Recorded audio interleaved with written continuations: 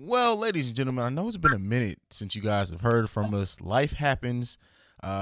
Just life happens. I'm sure we'll explain it more as we're going. I'm one of your hosts, CEO Hayes, and I'm joined by the entrepreneur, the revolutionary, the YouTuber, the great Tanya D. Radio's in the building. What's going on? Real niggas do real things. Hi, guys. I missed you. It's been a long time. We shouldn't have left you without a dope podcast to listen to. Yeah. We apologize. Mostly me. It's my fault. I know he's going to take the high road and be like, oh, it's my fault.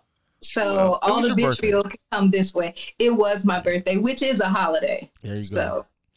And I didn't realize your birthday was that close to Mama Hayes' birthday, so that explains why we get along so well. So, all right, happy belated. Is it belated, right? Yeah, it was yesterday. Oh, happy belated, Mama Hayes. Yeah, so she looks like my age. So I know, like it's like we just at this point she's gonna look younger than me in a couple of years, like just if not already. That is the joy. Like there are some women who get older who you ask their age and they're like, oh, a woman doesn't tell. But Black women who still look good can't wait to tell you how old they are. Oh, absolutely. Absolutely. They like, child, I'm 62. Yeah, Black girl, I know. It's not even just older Black women now either. Like older Black men are doing it too, like that are in their 50s and still look like Ice Cube. Yeah, I mean, hey, we age beautifully, so represent. You know what? Coincidentally, at my birthday brunch, our waitress was a palm-colored girl. And I asked her, and I normally never ask people, but I asked her how old did I look? And she was like, because Black people age different and I don't even want to get involved. Yeah, I feel that. I was like, you're smart. You're a smart lady. She was like, because all I know, y'all could be like 20. I don't know. I said, I respect your gangster. Yeah. So, yeah, I love it. Yeah, they definitely recognize, which I guess... I know we have like official topics, but it's been like a hot topic lately, and I want to ask your opinion on it. Love. Lust. And BadAss soul.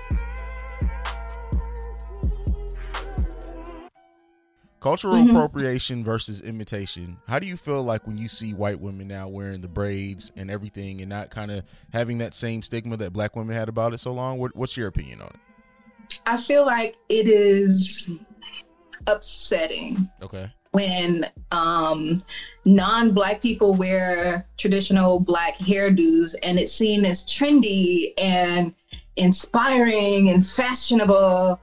And then when Black women do it, we look ghetto. Black women have been wearing colored hair, braids, Bantu knots. I mean, you name it. Black women have done it. Black girls, if you went to the salon growing up in the 90s, you had to get a number 11. That was with the swoop, the pin up in the back, and the freeze curls falling in the front. So I feel like just the way that Black women are, I feel like, one, braids and the like was initially something to protect our hair. Do we still call it protective hairstyles? Like getting long plaits or faux locks or whatever you want to call it. So it literally is to protect our natural hair, and our hair is made for those type of hairdos. So when you do see non-Black people wearing Bantu knots and it get called Kim Kardashian braids. And it's like, how did she get to rebrand stuff that we already had? Yeah. So I think a lot of times there's a lot of frustration because I feel like Black women are pushed into a certain corner. And, we're very creative, whatever. So we created our little corner with our hair products, our natural hair products, whatever it is. We create our little corners. So it just doesn't feel good to only have this small corner of the world, basically, and it's still getting pillaged. So that's that. I just don't think it's necessary. Now, will I walk up to a beige person like, you need to take that out? No, because I already know some black girl already charged her $400 off rip, which I can appreciate. Fair enough. Well, and like part of what got this all in my mind is like have you been paying attention to the thing with Chet Hanks? Him speaking in the Jamaican dialect and them saying Tom Hanks' son. Yeah. Yes. Yeah. I saw. It's and so it just got me thinking, like, I honestly think, and I don't mean to, because I know we have white listeners, so I don't want to offend anybody. Shout out to y'all. But I really think that generally white people don't have a culture of their own. They don't, like, how often do you hear a white person say, oh, well, my people are from Ireland, we do this? Like, they don't. American whites don't have the same type of culture that European whites have, because they don't have, like, they most of them don't even admit that their people aren't originally from America, so they can't have a culture or something that they're not even from. I ask people all the time, what is a traditional Caucasian dish? Yeah.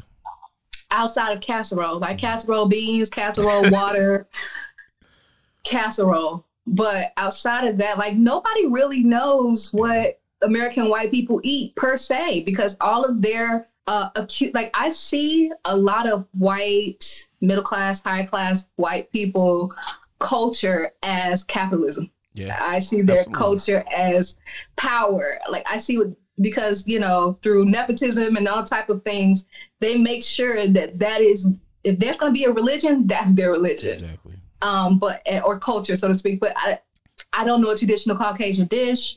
I don't know a traditional Caucasian song. I'm lying. There are a lot of Caucasian songs that slap. Yeah, come on. Yeah, we got the whole Blue-Eyed Soul era. There's some white people songs that absolutely are part of. But it's crazy because we love it so much because they sound like black people. Yeah. So there's that. Nobody's like changing their accent and suddenly sounding South African. Like, that don't really happen. They always end up sounding like black people. And then we're like, what? So there's that. Yeah, it's, it is what it is. But I love me some Hall & Oates, so I don't care. First of all, don't even talk about them. I have a playlist. All my Apple Music listeners, hit me up on Twitter at IamQueentee, IamQWEENTEE, and ask me for my Caucasian Bops playlist, because I have a playlist called Oppressor Bops, and it is about 2 hours of Caucasian music that slaps. So if you're looking for it, holla at your girl. I love curating playlists, but that one is a great one because I have some classics on there that people have forgotten. Hall & Oates definitely make a feature on there. I need you to screenshot that playlist for me so then I can make a Spotify version.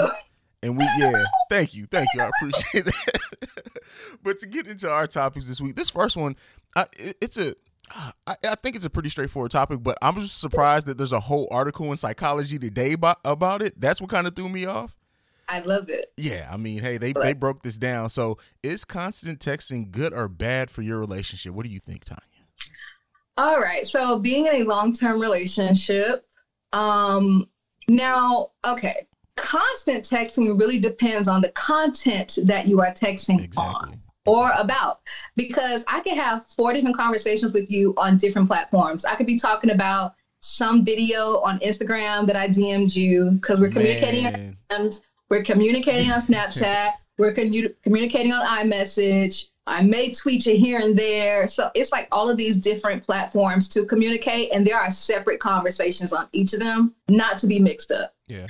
But I don't feel like too much texting is a thing unless someone has made it a point to communicate that they don't like it. Mm-hmm. Or some people don't need to check in or need to be checked up on that often. And a lot of times people don't have good text conversation and or etiquette. So sometimes people just don't want to communicate with you that often. And like, I live with my man, so I'm going to see that nigga eventually. I know where all his stuff at. So, I mean, but we do chime in here and there throughout the day, just to let that person know you're thinking of them, or just check on their day, because nobody wants to go through a day without communicating with somebody they care about. So for me, I don't think it's bad for the relationship unless someone has admittedly said that they don't like it. Or you don't have any conversation going on in the text messaging. Yeah. So if it's just some dry ass, hey, how you been? Copy and paste and do that shit every day. Who would like that? Yeah. What do you think? I mean, I think if it's like just genuine conversation and not done as like a crutch, like if I don't hear from you this many times, I'm gonna have an attitude. That's where it becomes problematic. But if it's just natural, like we shooting texts from time to time or whatever, then yeah. And by the way, you mentioned horrible text etiquette. I got to tell you, you helped me realize I have horrible text etiquette because I used to just dry text you, no good morning, no nothing, and you would always respond first with good morning, and I'd be like, damn, that was rude to me. I didn't even. Sometimes I'm very formal. I mean, sometimes it depends on the person. I'll just start a conversation, and I also am a multi-texter, so it could be one thought, but it's 7 texts. Oh, okay, that makes sense. Sometimes I'm like that, where I'm literally just texting each one for each thought. But yeah, but there are times where I'm just like, oh, good afternoon. Not really to you know what I'm saying, be too formal or whatever, but it's just like I like to greet people when I first start communicating with them. Yeah. So there are times like with Marla per se, I'll just text Marla something. Sometimes I haven't text Marla like 2 or 3 days, and then I'll just send her something, and then the follow-up is, oh, good morning. It's like, by the way. Cool. As long as I'm not the only one. Right. But you know, of course, that just really depends on the relationship you have with certain people. But no, text etiquette is a real thing. Run-on sentences, girl. I mean, I like commas. I like. Oh my God! Periods. I've never learned to appreciate a period in long form communication so much until we started getting these emails. And it's like, all right, there's no period in these 4 paragraphs. I have no idea. Like, you're not even gonna allow me a breath. Inconsiderate. They don't want you to breathe. Inconsiderate. Oxygen, who needs it? But but you know what?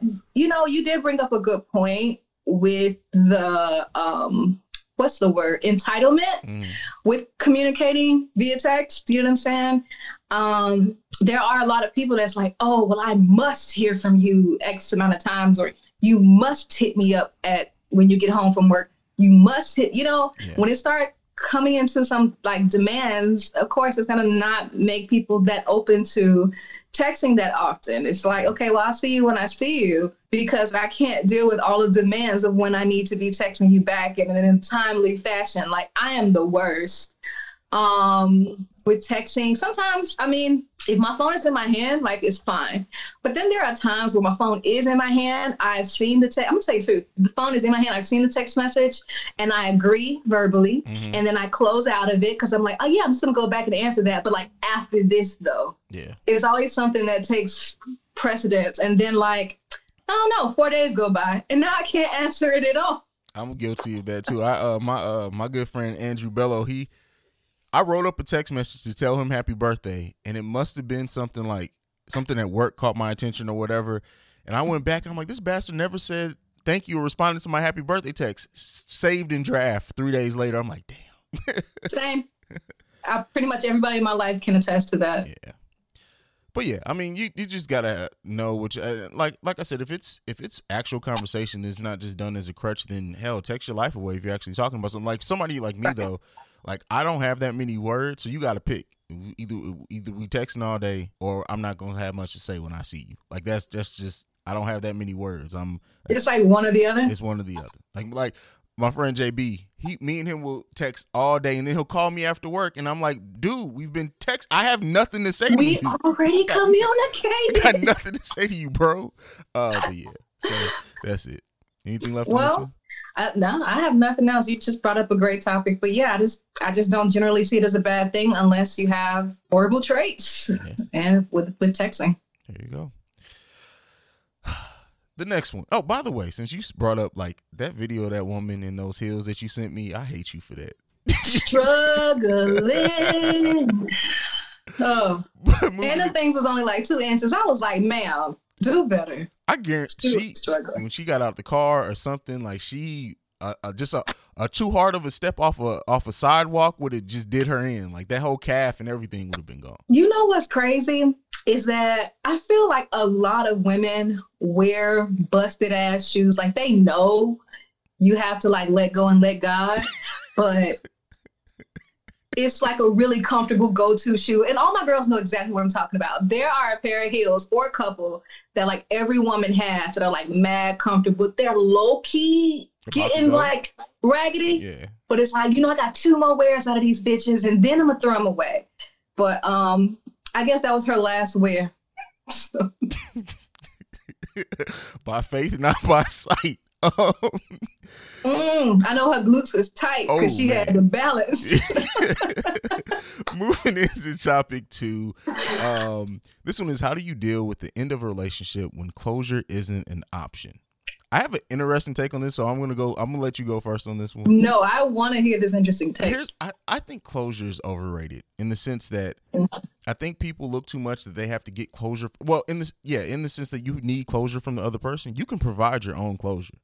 It may be harder for people, but I think people get so caught up in this idea of closure, and like they'll look people up years later, or like they stop answering my calls and they don't know how to move on or go into the next relationship. It's like, look, you can provide your own closure. It's over with. Like, do what you need to do to heal. It's called shadow work, people. Do the shadow work and then move on. Like you're looking for something from somebody who at times has shown they don't give a damn about your clothes. They don't give a damn about how you feel about how the relationship ended. So why sit there and harp on it? Like, that's my opinion on it.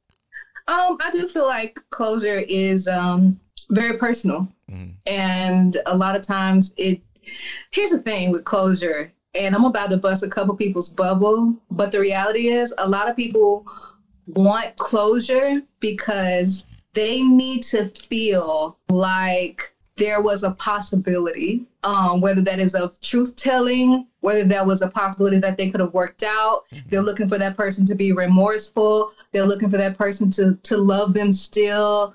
It's like they're still looking for these confirmations that to confirm who they were in that relationship. So I'll just say, like, for example, a couple break up or what have you, and some time has gone by, and let's say they broke up on some tumultuous terms, some cheating, some whatever. And a lot of times, some people are looking for an end for that person to still fit in their lives. It's like they've been removed from them by force. And a lot of times when things are just taken away from us, there's a process of grieving. Okay. You know what I'm saying? And because you associated that with your identity. Okay. That makes a lot of sense. I'm Amy and I'm Amy and I got married, even when they say a married couple, it's Mr. and Mrs. his name. So a lot of times we get like wrapped up in these people. We think that they have these permanent places in our lives.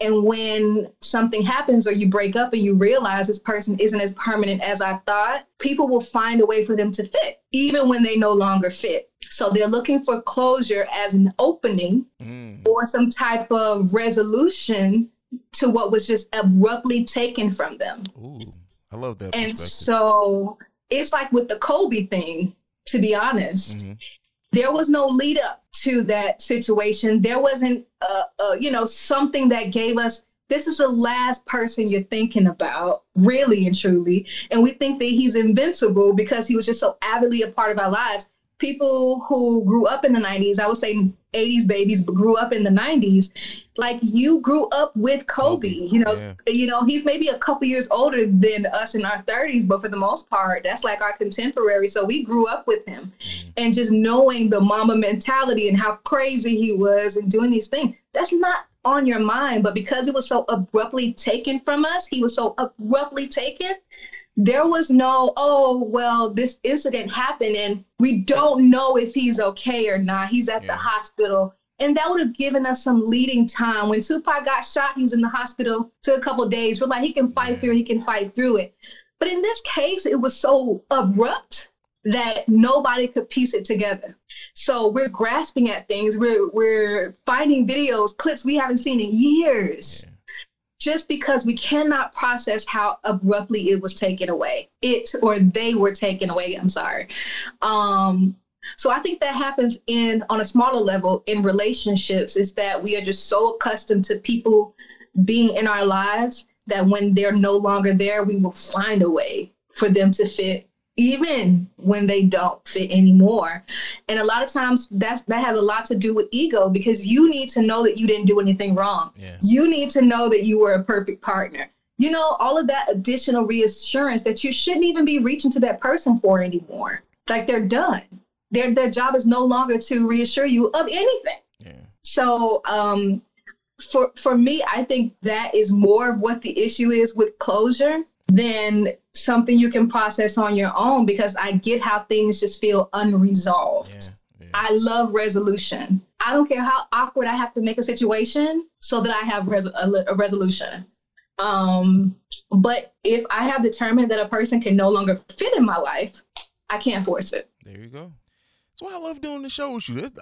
We offer two completely different perspectives, but I love. It's pretty much the same. Yeah, I mean, it's really pretty much the same, because it's like you can't. Nobody can resolve emotions that started from you. Like, they are part of the emotion because you put your emotions toward them, but they're not responsible for your happiness. They're not responsible for whether you're like emotionally stable or not. That's not their job. Yeah. Absolutely. Even when in a relationship, it's like, it's a bonus, but it's not their job. It's your job. It's amazing how often people in relationships blame both their happiness and their unhappiness on other people and don't look at self first, right? Cool, child. Like, people will literally do everything that they can to blame something on somebody else's actions, and the very last thing they do is be like, oh, well, you know what? I could have did XYZ. Like, you've gone through 50 different things, and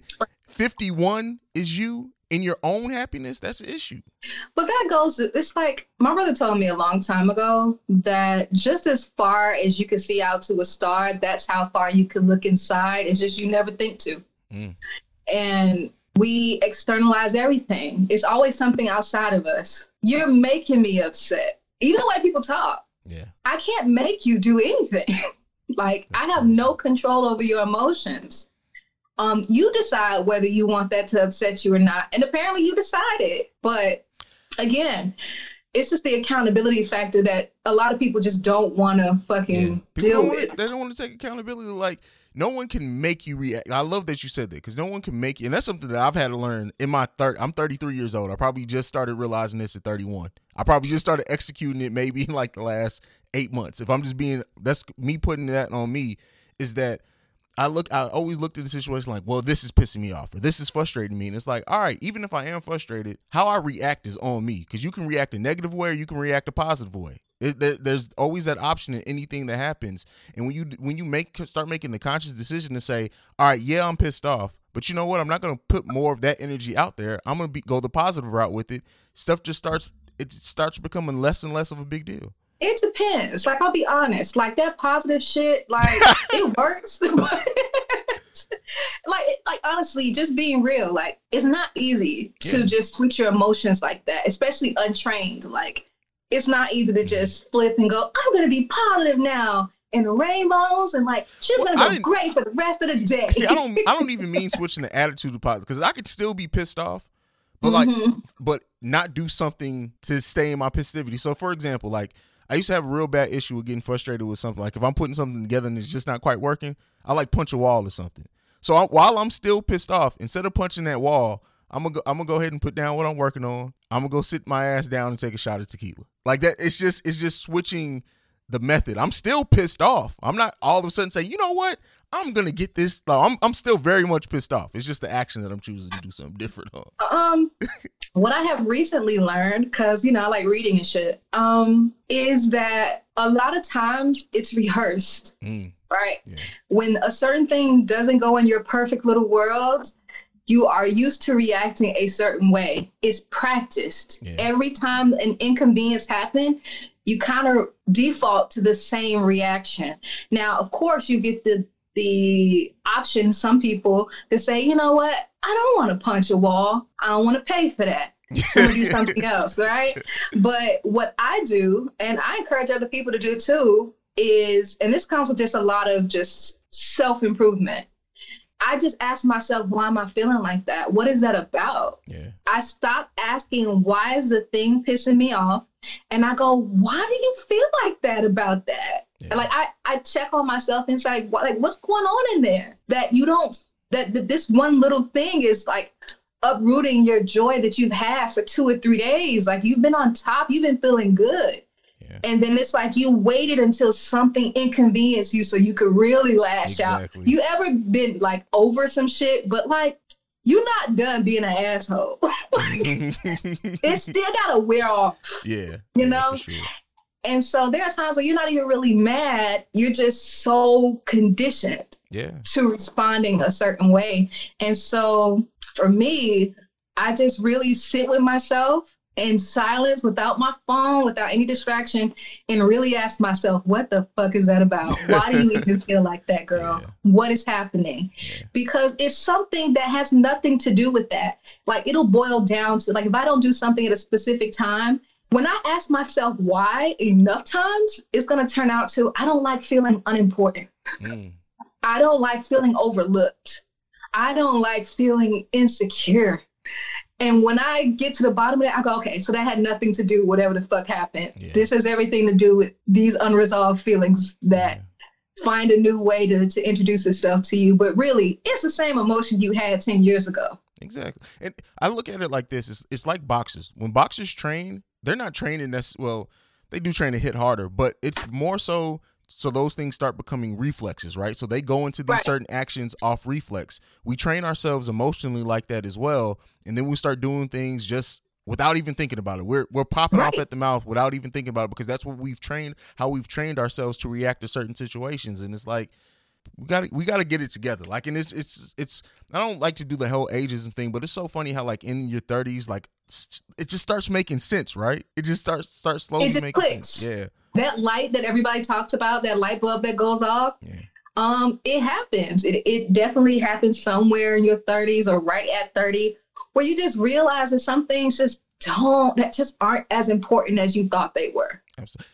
And now you have to navigate differently. And I just hate to see, like, some people, though, people will throw whole entire relationships away instead of dealing with themselves, because in their mind, if they get rid of the relationship, that fixes the problem. And sometimes that's just putting a Band-Aid on it. And then you'll notice if you're going through the same cycle in every relationship you get, sis, bruh, it's not the relationships. It's like plot twist. Yeah. You're the toxic person.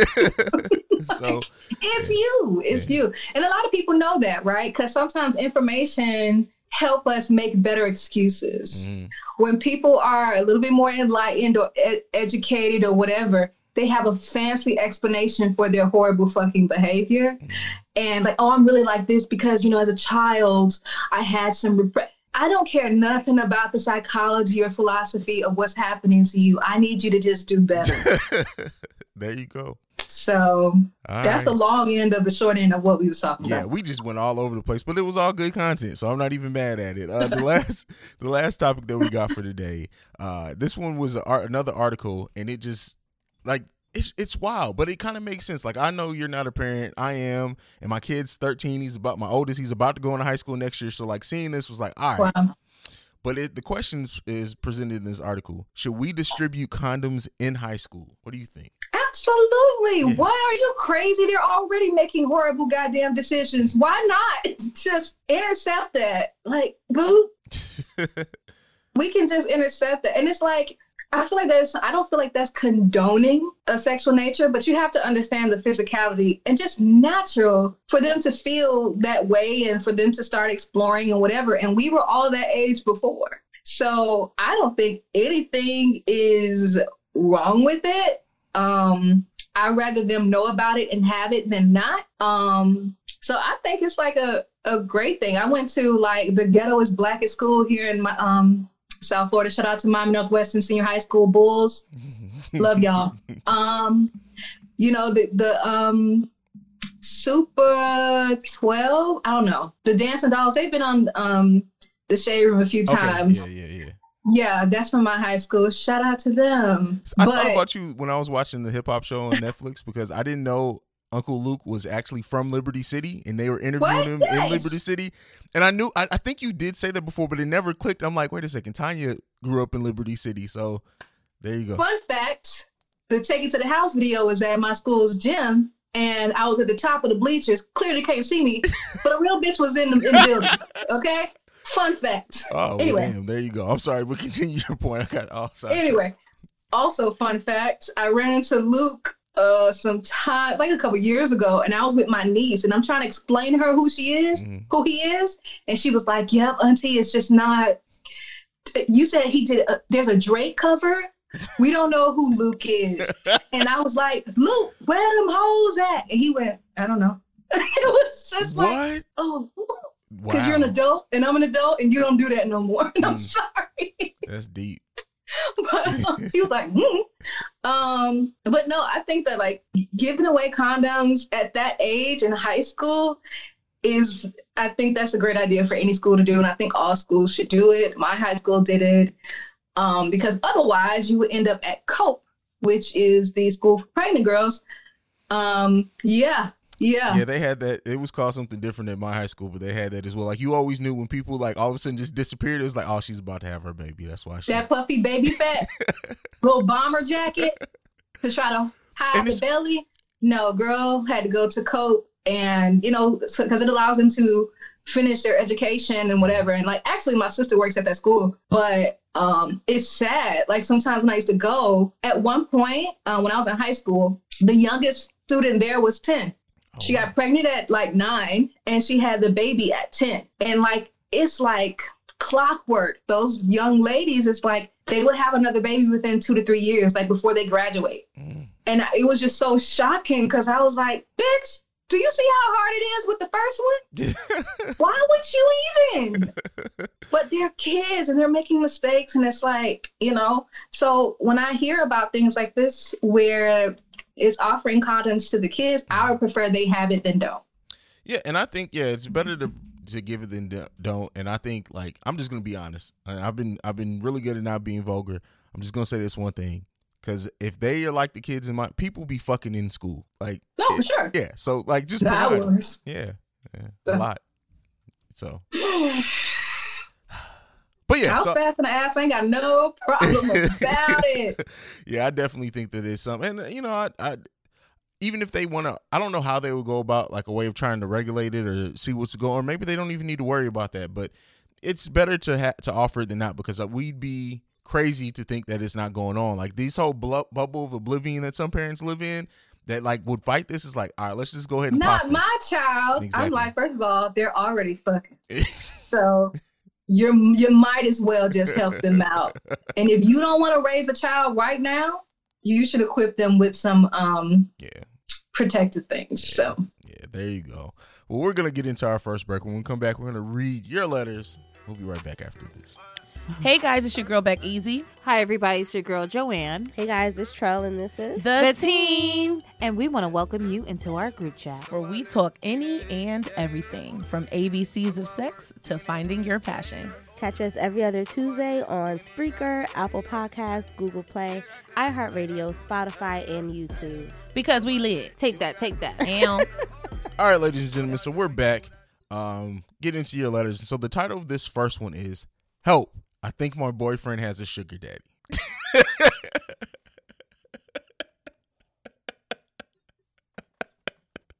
So this one is, I met my boyfriend on Tinder and talked on and off for a couple of years.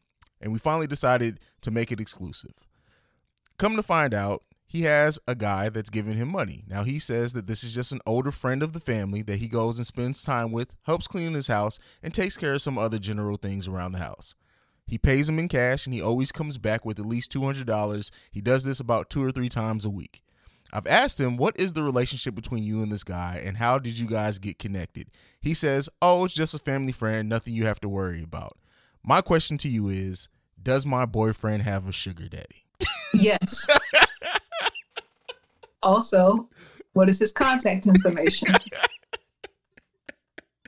Because, ma'am, I mean, I know sometimes we be in denial when you love a man, but if he coming home with extra $200-$300, like so he leaves with this man, or Is that what she's saying? She's saying he goes over the man's house to help him with do some things around the guy's house. So apparently the guy's older.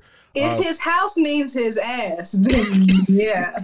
I love how you always decode these. It's hilarious. I know what I'm reading. I know I got great comprehension skills. But no, I mean, if he hasn't deliberately expressed where this money is coming from, because like he could tell him that he's doing like odd jobs for this man, which it wouldn't be a lie, right? It's odd and it's a job because he's getting compensated. So if that's the case, then, but like I said, like it has to be explained. Like, oh, I'm going over there and I'm helping him rebuild his bathroom and he pays me. You know, if you're going to lie, go for it. Okay? Make it believable. The reason I get mad at liars is like, you don't even make it believable. Yeah. Help me. I know you're lying, but entertain me. Make it entertaining? So just entertain me with the lie. Go the extra effort. But if he's not explaining where he's getting this extra cash from per se, and he's just leaving for, I would assume, some hours and then come back with a fistful of dollars, I just would be very concerned. So I would just encourage to ask, because assuming you know what happens there. So I would just ask, hey, babe, fuck this money coming from? Every time you leave with so-and-so person, you come back with a fistful of dollars like you just left the strip club. And I'm just curious as to where this money is coming from. Maybe he's really selling drugs. Let's hope that that's what it is. Maybe he's really flipping. Oh, God, that would be a relief. Oh, my God. But also not a relief, because it's like, you only selling $200 or $300 worth of drugs? Nigga, if you don't bump this up to cocaine. You can't be selling dime bags in your 30s. Like, you can't, if you're still selling dime bags in your 30s, you fail. You gotta boost it up. I mean, come on, bump it on up, meth, something. But if you're just coming home with like a handful of dollars because you just left with Steve. That's crazy. Like, did you watch Breaking Bad by chance? So this come on now. Okay, this is how my brain works. So I recently read that like during the time of Breaking Bad, like people trying to make their own meth in their house like went up like 80%. And so like there were people who were blowing up their bathrooms in the garages trying to make meth, trying to copy Walter White. Hey, let me ask you the demographic of those people. Oh, yeah, they were pink-toed people. Okay, because let me tell you something. Niggas not blowing up their bathroom. Oh, no. There's only one in the house. You're not doing it. And you're not blowing up your mama's garage either. Like, you're not going to blow up your mama's garage, so. Especially not grandma. A lot of them live with their grandmas, too. So you definitely not blowing up Mima's bathroom. Mm-hmm. But no, I think that, yeah, she should probably just ask, hey, where's this extra money coming from? See if he's going to go there with the lie. And, you know, if you don't get a straightforward answer, then I would follow him around for a week. I love your pettiness because I can really see you doing that. Just being like, you know what? Just drop a couple PTO days because you have shit to do. And follow him around and just see where that goes. If you have the extra cash, which I don't think you do, because you actually know the amount of money he's bringing home extra. Mm-hmm. So if you have the extra cash, go ahead and hire somebody. But just to put a personal touch on it, do it yourself. My thing, if you want to like just see how he reacts to it, just say, hey, I know you're going over there. I know you do stuff around the house. How about I come with you so we can get it done faster, and then we can go do something afterwards and see how he reacts to that. Because if he's like, no, I got this. You can just stay. Yeah. You don't need to be putting your fingers anywhere, girl. That's my job as a man. You know those memes that's like, my hands look like this, so her hands could look like this? Yeah. You don't know what his hands look like. I mean, he want to make sure that his woman doesn't go in this man's crawl space. You know, that's what he does. He cleans out the crawl space so that she doesn't have to do it. Godspeed, sis. We just gonna hope it's drugs. Fair enough. Well, we got one more letter. This one is a long one, so bear down, people, and just sit down and listen to this story. Right? I love doing my little clap and hand rub before I read long. Gotta say so boom. So boom. The title of this one is My Boyfriend Has Sexomnia? Help Advice. Sexomnia. There you go. I don't know how to make up words. My boyfriend and I have been in a relationship for 4 years. Throughout our relationship, I can think of a dozen times where he is asleep and I am awake. I tend to go to bed later than him. And he starts to engage in sex, wanting to do other stuff with me. His eyes are open, but I have to talk to him or shake him or laugh to make him actually wake up. Once he is conscious, we are both really freaked out.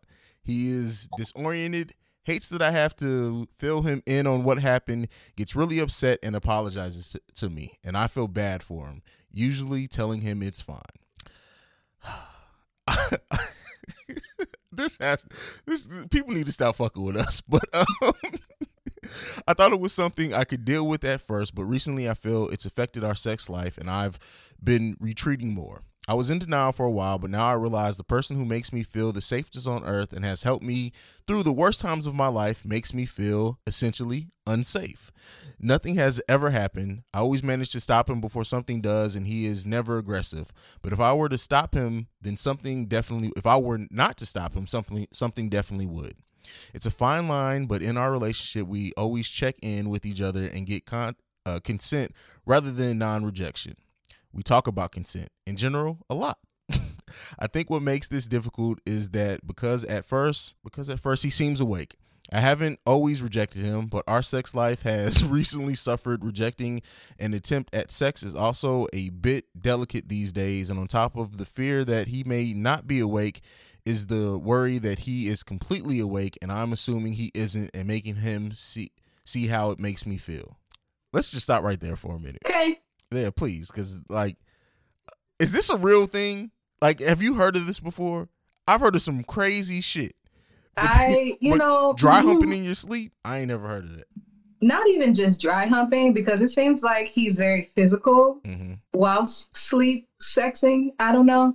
It seems like he's very physical, and it kind of scares her which is terrifying because that's such an intimate and delicate moment. Just sex and foreplay, all those things are very intimate. And just for a person to not be completely cognizant of what's happening and when they come to, you have to be like, yeah, so we kind of did it a little bit, and they're like, wait, what? So that is a scary thing. And I would just encourage therapy, as I always would in a case like this, because it is clear that something is repressed and something is coming out through his subconscious while he is sleeping. Yeah.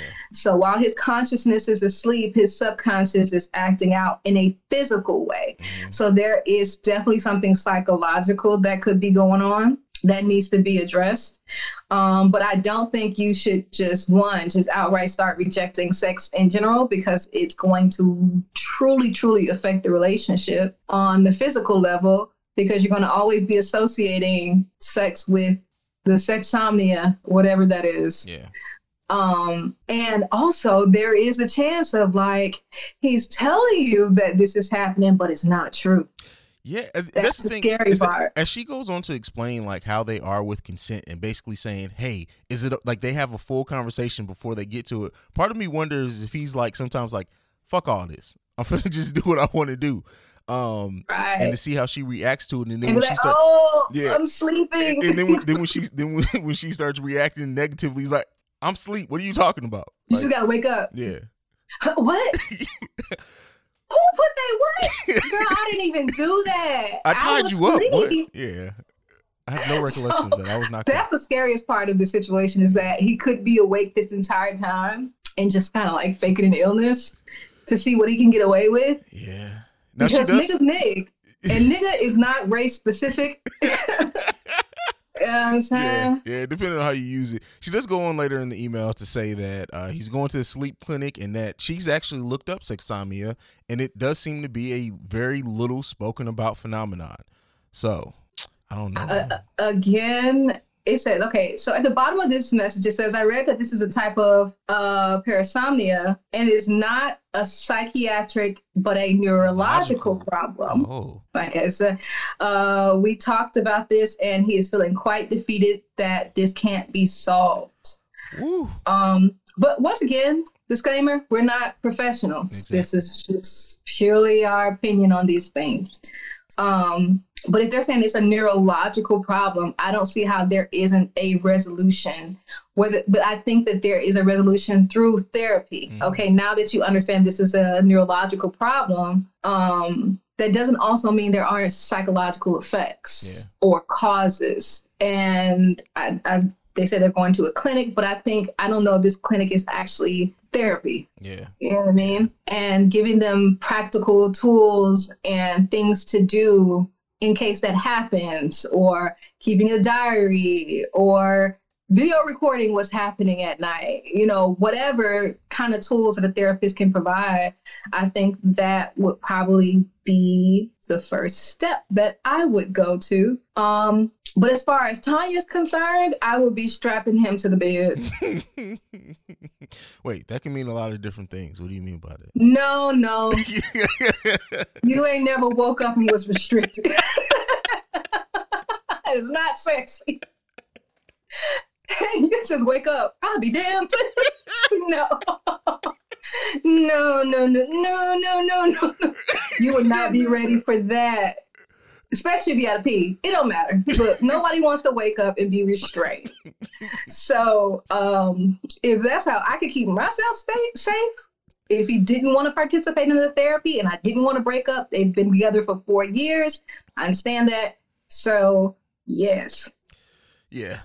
I mean, this is one of those things that we really aren't equipped to really answer this besides just giving our opinion on it. And therapy seems to be the best route. I hate to not be able to offer much more advice. I know we were cracking our jokes, but really, I got nothing. And I'm not afraid to admit it. I'd rather say I got nothing than try to cook up something and you tried and it ends up backfiring. So I'm good on that. Listen to another email. Well, turns out... don't need that either. So you can either follow any one of these suggestions, but number one in priority is to seek a therapist that both you guys trust. I think that he should go alone, also with you on separate days, because there may also be repressed things that he's not comfortable explaining in front of you or to you. And sometimes they just need a little bit of personal time with the therapist. And then, of course, couple therapy so you guys can kind of navigate how to do that. But yeah, that's all I got. Love, Lust, and Badass Soul. The co-host here cannot be held liable for the advice that we give. You listening to this podcast is not us giving you therapy, so please just listen to it for entertainment and maybe a different perspective. But we are not therapists by any means. I got my own shit I need to get together. I'm working on it, but at the current time, girl, no. Well, that's it. We got nothing left. It's been fun. It has. You can tell it's been a while. I've needed these laughs, so I thank you for that. I'm here all week. So, Miss Belated Birthday Girl, go ahead and give them your social media. Any parting words, anything you want to tell them before we go? I don't have any parting words except don't give up on yourself so easily and to not be so hard on yourself. I know sometimes we make these personal standards that we have to make and rules and things that we have to do and accomplish. And when we don't, we are so mean to ourselves. So it's kind of like, just give yourself a break. Don't overanalyze it. You're going to figure it out. Anyway, you can hit me up on the Twitter machine at IamQueente, IamQWENTE. Same thing on the Instagram. Also coming, the Adulting I Hate It Here podcast and YouTube. Subscribe on my YouTube. Content will be available soon. Podcast and YouTube will be up by February 25th. I have a lot to talk about. Great guests, great content. It's informative and it's fun. So I am still waiting on my invite to be a guest. You will.